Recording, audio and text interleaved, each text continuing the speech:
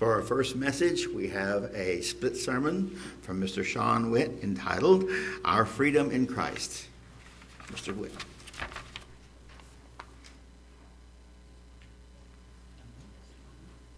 Thank you, Reggie. Good afternoon, everyone. Happy 4th of July. I was wondering, do they have the 4th of July in England? Matthew, do? So they don't just skip like from the 3rd to the 5th. Okay, well, that's good. I figured they probably had the 4th also. Okay, Ken, Mr. Barton, I'm sorry to put you on the spot like this. I probably should have warned you ahead of time. Do we have a fire extinguisher nearby? Okay, good. We're not doing a pyrotechnique show because I didn't think that the board would approve that, during the message. But I'm very concerned for Samuel. This boy has been so excited for the 4th of July all week. He's like, can I light fireworks? Can I light fireworks? When can I light fireworks? So finally last night we lit off a few, and this morning, can I go light some more? I want to light some more. He's just all crazy for it. So he might burst into flames during services. So the people around that area, for your safety, you might want to move your stuff over and sit somewhere else. Just a warning. Okay, now that's taken care of. Hopefully you'll be safe. You're pretty brave, Kim, to sit right there. All right, so today is the 4th of July. Today I'd like to talk about where we've been, where we are, and where we're going as a country. On this day, 239 years ago, was the signing of the Declaration of Independence, as we all know. In mid-June 1776, a 5-man committee, including Thomas Jefferson, John Adams, and Benjamin Franklin, was asked if they would put together a formal draft, a statement of the colonies, the intentions for the Continental Congress. Formally adopted the Declaration of Independence, written largely by Jefferson. And as we know, we celebrate this day now because of the signing of the Declaration of Independence. So what were the events leading up to the Declaration of Independence? Even after the initial battles of the Revolutionary War broke out, few colonists desired to completely give up their independence from Great Britain. And those who did, like John Adams, were considered radical. Things changed over the course of the next year, however, as Britain attempted to crush the rebels with all the force of the Great Army. In his message to Parliament in October of 1775, King George III railed against the rebels' colonies and ordered the enlargement of the Royal Army and Navy. News of his words reached America in January of 1776, strengthening the radicals' cause and leading many conservatives to abandon their hopes of reconciliation with England. That same month, the recent British immigrant, Thomas Paine, he put together a pamphlet called Common Sense, which once he put it out, sold more than 150,000 copies, which changed a lot of perceptions of those in the New World. But the first seeds of the American Revolution actually happened 150 years prior to this, when the Pilgrims first came off the shore of Virginia in 1620. And they left England, of course, because of religious persecution. And that was the beginnings of our country. England pretty much left us alone until the early 1700s. And at that time, they kind of kept an eye on us, but they didn't really mess with us much until they noticed that we had a lot of abundant farmland and a lot of natural resources that they could use. The common belief today is that when they started to take notice of us, that they heavily taxed us, and that's when we decided to fight back to get our freedom. That's the common belief. But there's more to the story than that, than just being heavy taxation. I want to show you that God had a hand in our country's history. And first of all, I'm going to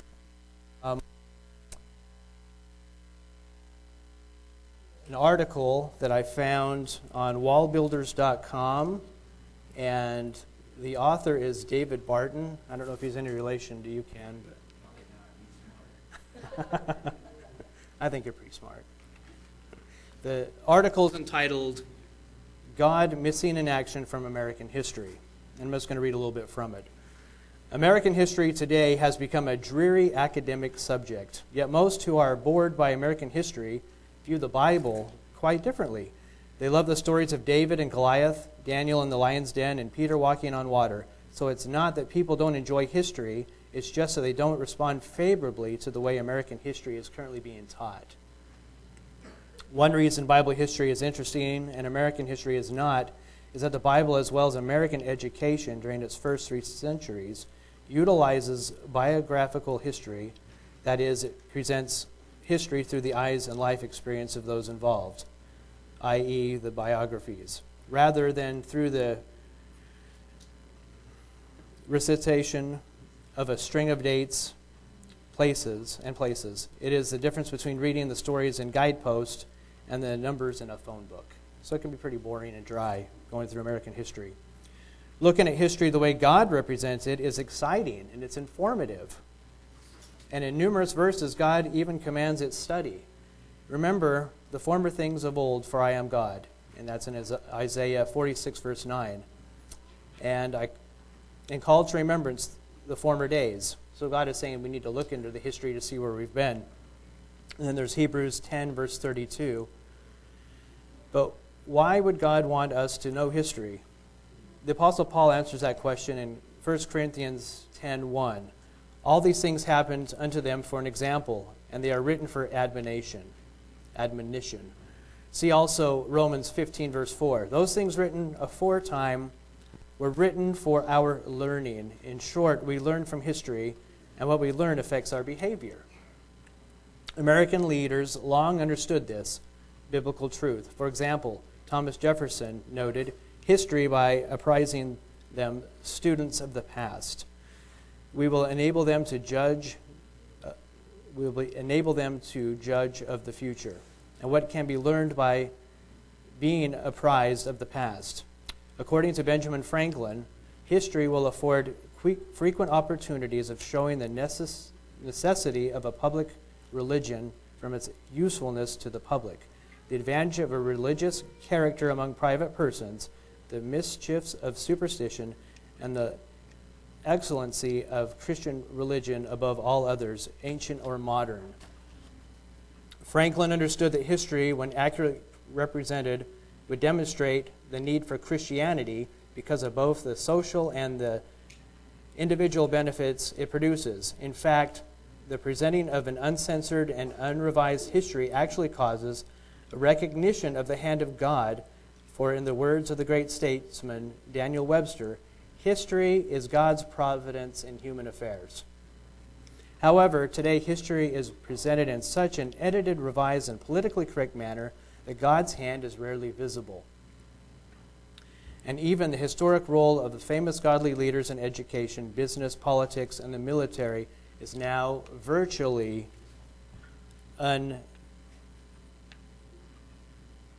unacknowledged. It shows that they're not there. Basically unacknowledged. An obvious example of the secularization of history occurs each year around the 4th of July. Americans are taught that taxation without representation, like I mentioned before, was a great reason America separated from Great Britain. Yet, taxation without representation was only reason number 17 on the Declaration of Independence. And that's the one they seem to focus on the most, but they skip up to that one. It was not even at the top half, and yet it was the most ever heard. Never mentioned today are the numerous grievances condemning judicial activism or those addressing moral or religious or other issues. What religious issues? In 1762, the king vetoed the charter for America's first missionary society. He also suppressed other religious freedoms and even prevented Americans from printing an English language Bible. How did Americans respond? They took action, and almost unknown today is the fact that Declaration signers such as Samuel Adams and Charles Carroll cited religious freedom as the reason they became involved in the American Revolution.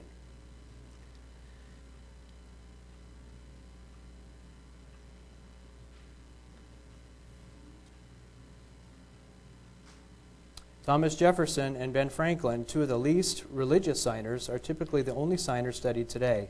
Almost half of the signers of the Declaration, 24 of 56, held what today would be considered seminary or Bible religious degrees. Clearly, for many founders, religious issues were an important motivation behind their separating from Great Britain, but that motivation is largely ignored today.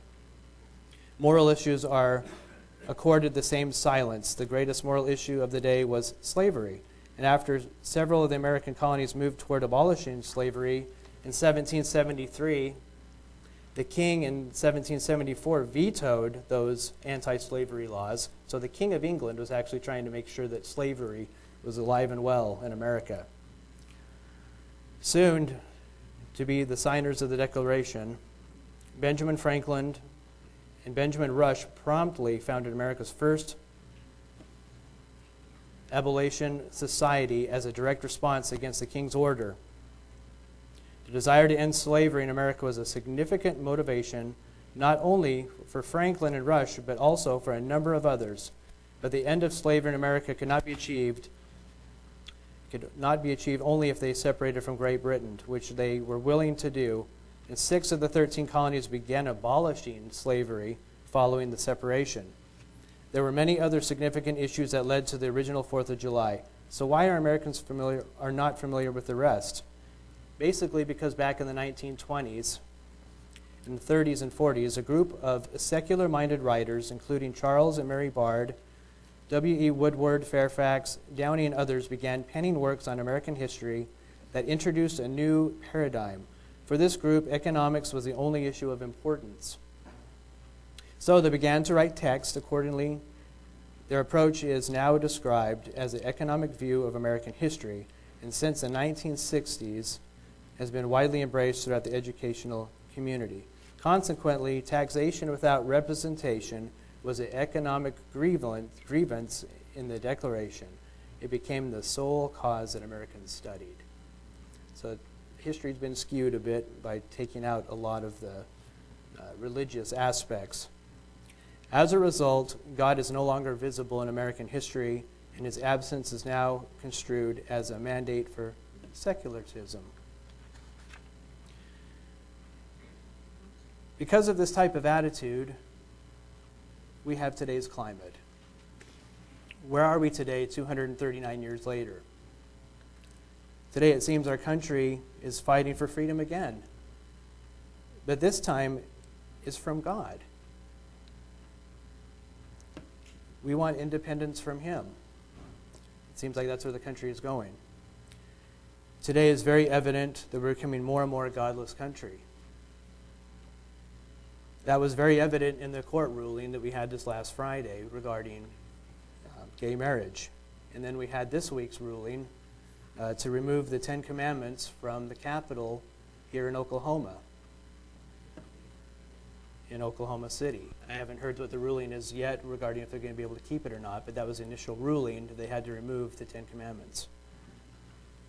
Turn with me now to Deuteronomy 8, verses 19 through 20. Then it shall be, if you by any means forget the Lord your God and follow other gods and serve them and worship them, I testify against you this day that you shall surely perish as the nations which the Lord destroys before you. You shall perish because you would not be obedient to the voice of the Lord your God. Our country's forgotten where it's come from. It's forgotten where we're going, and we're starting to follow in the same footsteps as ancient Rome. At this time, I'd like to show a short video that shows more of the parallels between the way our country is going and the fall of Rome. Let me just tell you right now, the name of the video is The 10 Uncanny Similarities Between Modern America and the European Empire. between Rome and modern America are really phenomenally uncanny. I'll just give you 10 that we should be thinking about. In Rome and also here in the States, there's the rule of an arbitrary, domineering plutocracy, which means there's a group of rulers like philosopher kings, a wealthy class of people that really lorded over another class of people. And they really believed, in Rome, they believed that society must be based on a master-slave relationship in society. That was the foundation of civilization. They thought it just had to be that way. A lower class of slaves and an upper class of philosopher kings.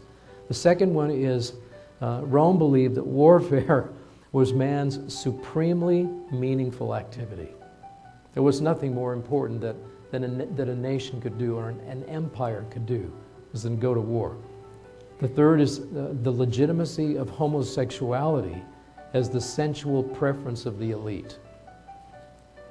The fourth is the legitimacy of polytheism. They thought that it was completely fine to have many different gods and the worship of many different gods as long as everyone realized that you had to worship the emperor above any one of your religions. Number five was escapism to an extreme in distracting competitive sport. And the population escaped into that continually, year-round. Number six, the superstitious or demonic channeling of extra-dimensional beings or spirit guides. These were very popular superstitions in Rome, as they are becoming here in the States. Number seven, politics as mankind's only means of attaining the good life, meaning this is how you attain salvation. It's got to be through politics. It's got to be through the sensible, smart management of the society by that ruling elite. Number eight is the legitimacy of infanticide. They made it totally legitimate to kill babies. Number nine, the debasement of the currency. They began doing it. The soldiers were the first to complain about it, but they continued to be paid in debased currency until they rebelled. And number 10, there were no absolutes of justice or the higher rule of law, because this ruling plutocracy was able to just change any law anytime that they wanted to, for whatever reason that they gave. And that was the new gospel of the Roman Empire. And the way they used that term was that these would be the edicts, the rules, the statutes of the empire. The gospel of the Roman Empire, the gospel of Caesar Augustus, meant the laws of the land.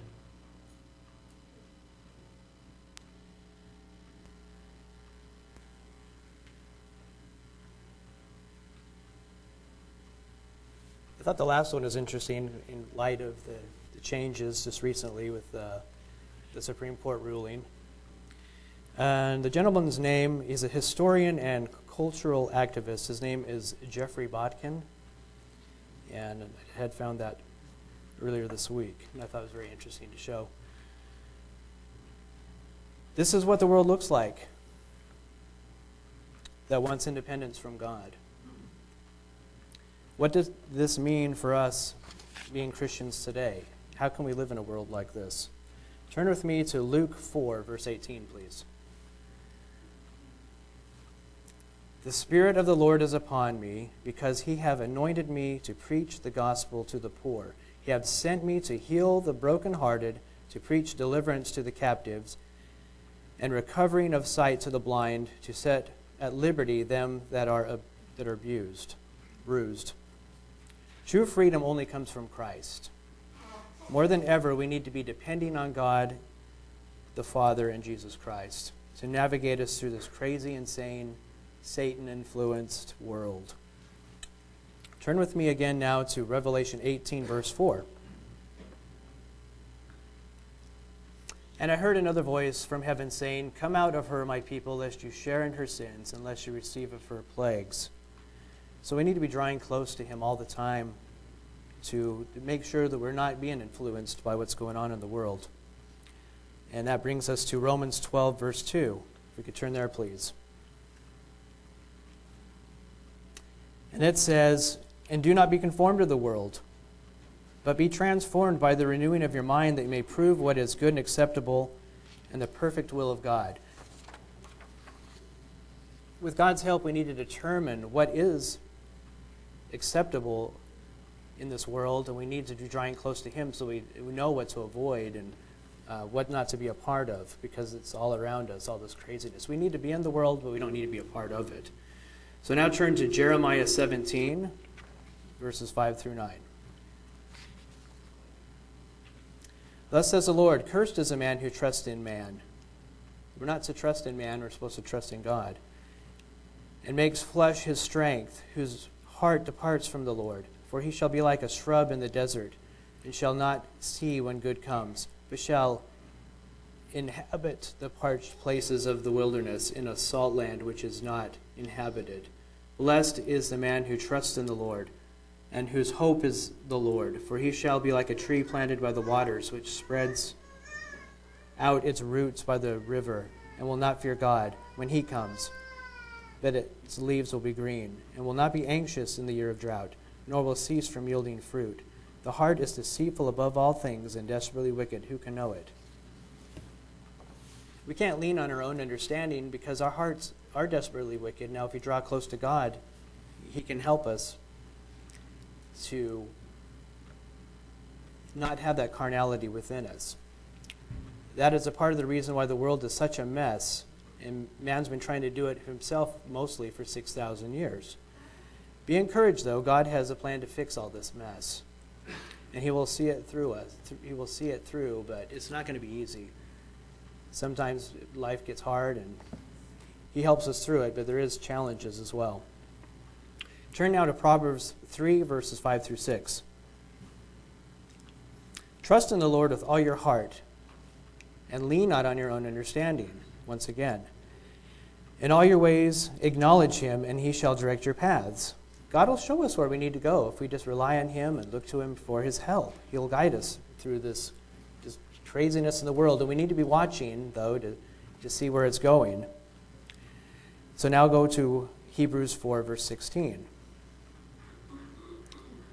Let us therefore boldly come before God's throne of grace, that we may obtain mercy and find grace to help in time of need. God wants us to come before His throne to share with Him our problems and our concerns. He doesn't want us to have hidden places within us of things that we're trying to keep from Him. He knows what's going on in our lives.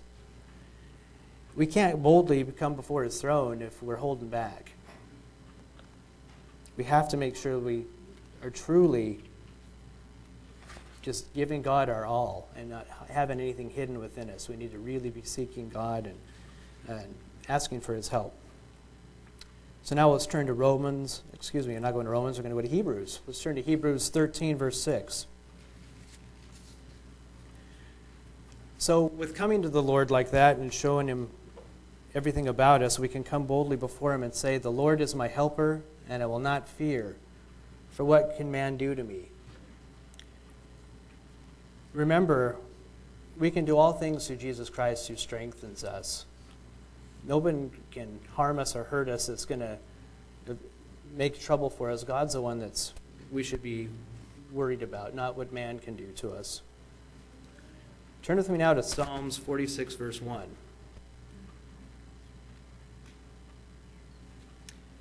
God is our refuge and our strength, a very present help in trouble. He's there to help us and encourage us. And I was looking back through the Bible and just thinking of different situations of encouragement. If you need encouragement and your things are down and not looking good for you, some things you can remember is God's deliverance. And I've got many different examples. The first one is Noah. God delivered Noah out of the situation that he was in with the world falling apart all around him. And then, of course, there's the Exodus, leaving Egypt and coming up to the Red Sea, and God pulled them through. He showed them they were up against the water, and they thought, what are we going to do now? Well, we need to have faith that God's going to pull us through. And then there's the situation of the Battle of Jericho. And they walked around for 7 days, and the walls fell. And there's the example of the American Revolution. Without God pulling our soldiers through that, we wouldn't have won that war. But we were intended to win. We were outnumbered by England. but we won that war. We were ultimately supposed to do that, and God pulled us through. In the book of Revelation is our ultimate deliverance of his people and all mankind, deliverance from ourselves and the human condition. God's going to deliver all of us at that time, and it's a great example for us to know that we're going to make it through all this time. In the end, we win. And we took the word independence, and I broke it down like an anagram. So if you want to write down on a piece of paper, just independence, maybe straight down on a piece of paper if you'd like to. You don't have to if you don't want to. But basically on the letter I just left I alone, but for the N we put need. And then for the letter D I put dependence on God. So I need dependence on God.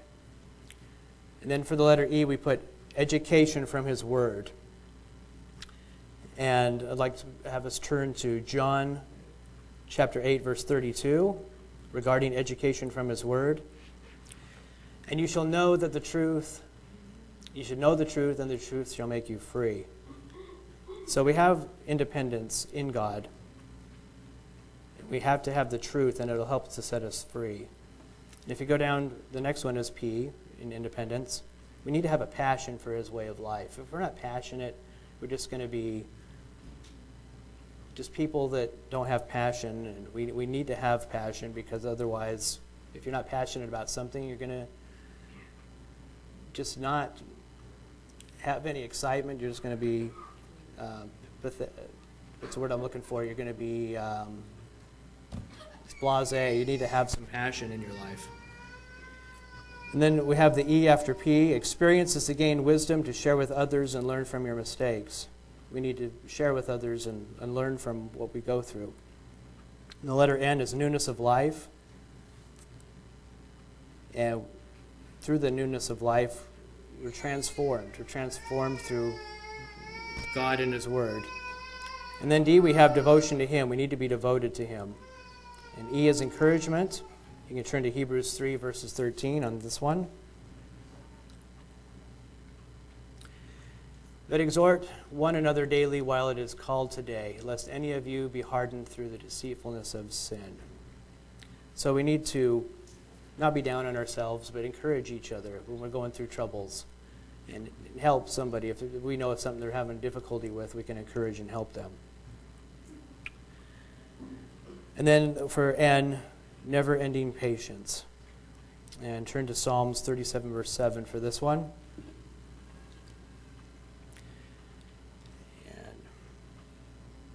Rest in the Lord and wait patiently for him. Do not fret because of him who prospers in his way, because of the man who brings wicked schemes to pass.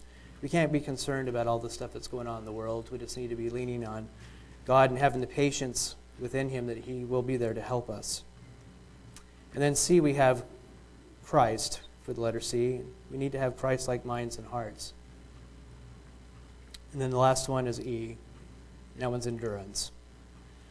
And on that one, turn to Hebrews 12, verses 1 through 2. Therefore we also, since we are surrounded by so great a cloud of witnesses, let us lay aside every weight and the sin which so easily ensnares us, and let us run with endurance the race that is set before us. So we need to keep running that race. We need to be motivated. There's times where we get down and depressed, but that's the time we get down on our knees and we pray and we ask for God's help to pull us through, to make sure we can run that race. Because we are going to go through some difficult times. As our society starts to break down and get harder, we are going to have times where we really need to be drawing close. We need to be drawing close now to develop that relationship with God, so that when those times come about, we've already developed that relationship. So in conclusion, as we see the deteriorating of society and the condemnation from man towards those who follow God's command, because there is going to be that. There are going to be people condemning us for what we do. Let us take heart in one final scripture. Please turn with me to Romans 8, verses 1 through 11. There is therefore now no condemnation to those who are in Jesus Christ, who do not walk according to the flesh, but according to the Spirit. For the law of the Spirit of life in Christ Jesus has made me free from the law of sin and death. For what the law could not do, in that was weak through the flesh, God did by sending his own Son in the likeness of sinful flesh. On account of sin, he condemned sin in the flesh, that the righteous requirement of the law might be fulfilled in us, who do not walk according to the flesh, but according to the Spirit. For those who live according to the flesh set their minds on the things of the flesh, but those who live according to the Spirit, the things of the Spirit. For to be carnally minded is death, but to be spiritually minded is life and peace. Because the carnal mind is enmity against God, for it is not subject to the law of God, nor indeed can be. So then those who are in the flesh cannot please God. But you are not in the flesh, but in the Spirit, if indeed the Spirit of God dwells in you. Now if anyone does not have the Spirit of Christ, he is not his. And if Christ is in you, the body is dead because of sin, but the Spirit is life because of righteousness. But if the Spirit of him who raised Jesus from the dead dwells in you, he who raised Christ from the dead will also give life to your mortal bodies through the Spirit who dwells in you. So tonight, as you're celebrating and enjoying being around your friends and family, lighting firecrackers and just having a good time, remember your true freedom only comes from God the Father and Jesus Christ, who laid down his life to give you freedom.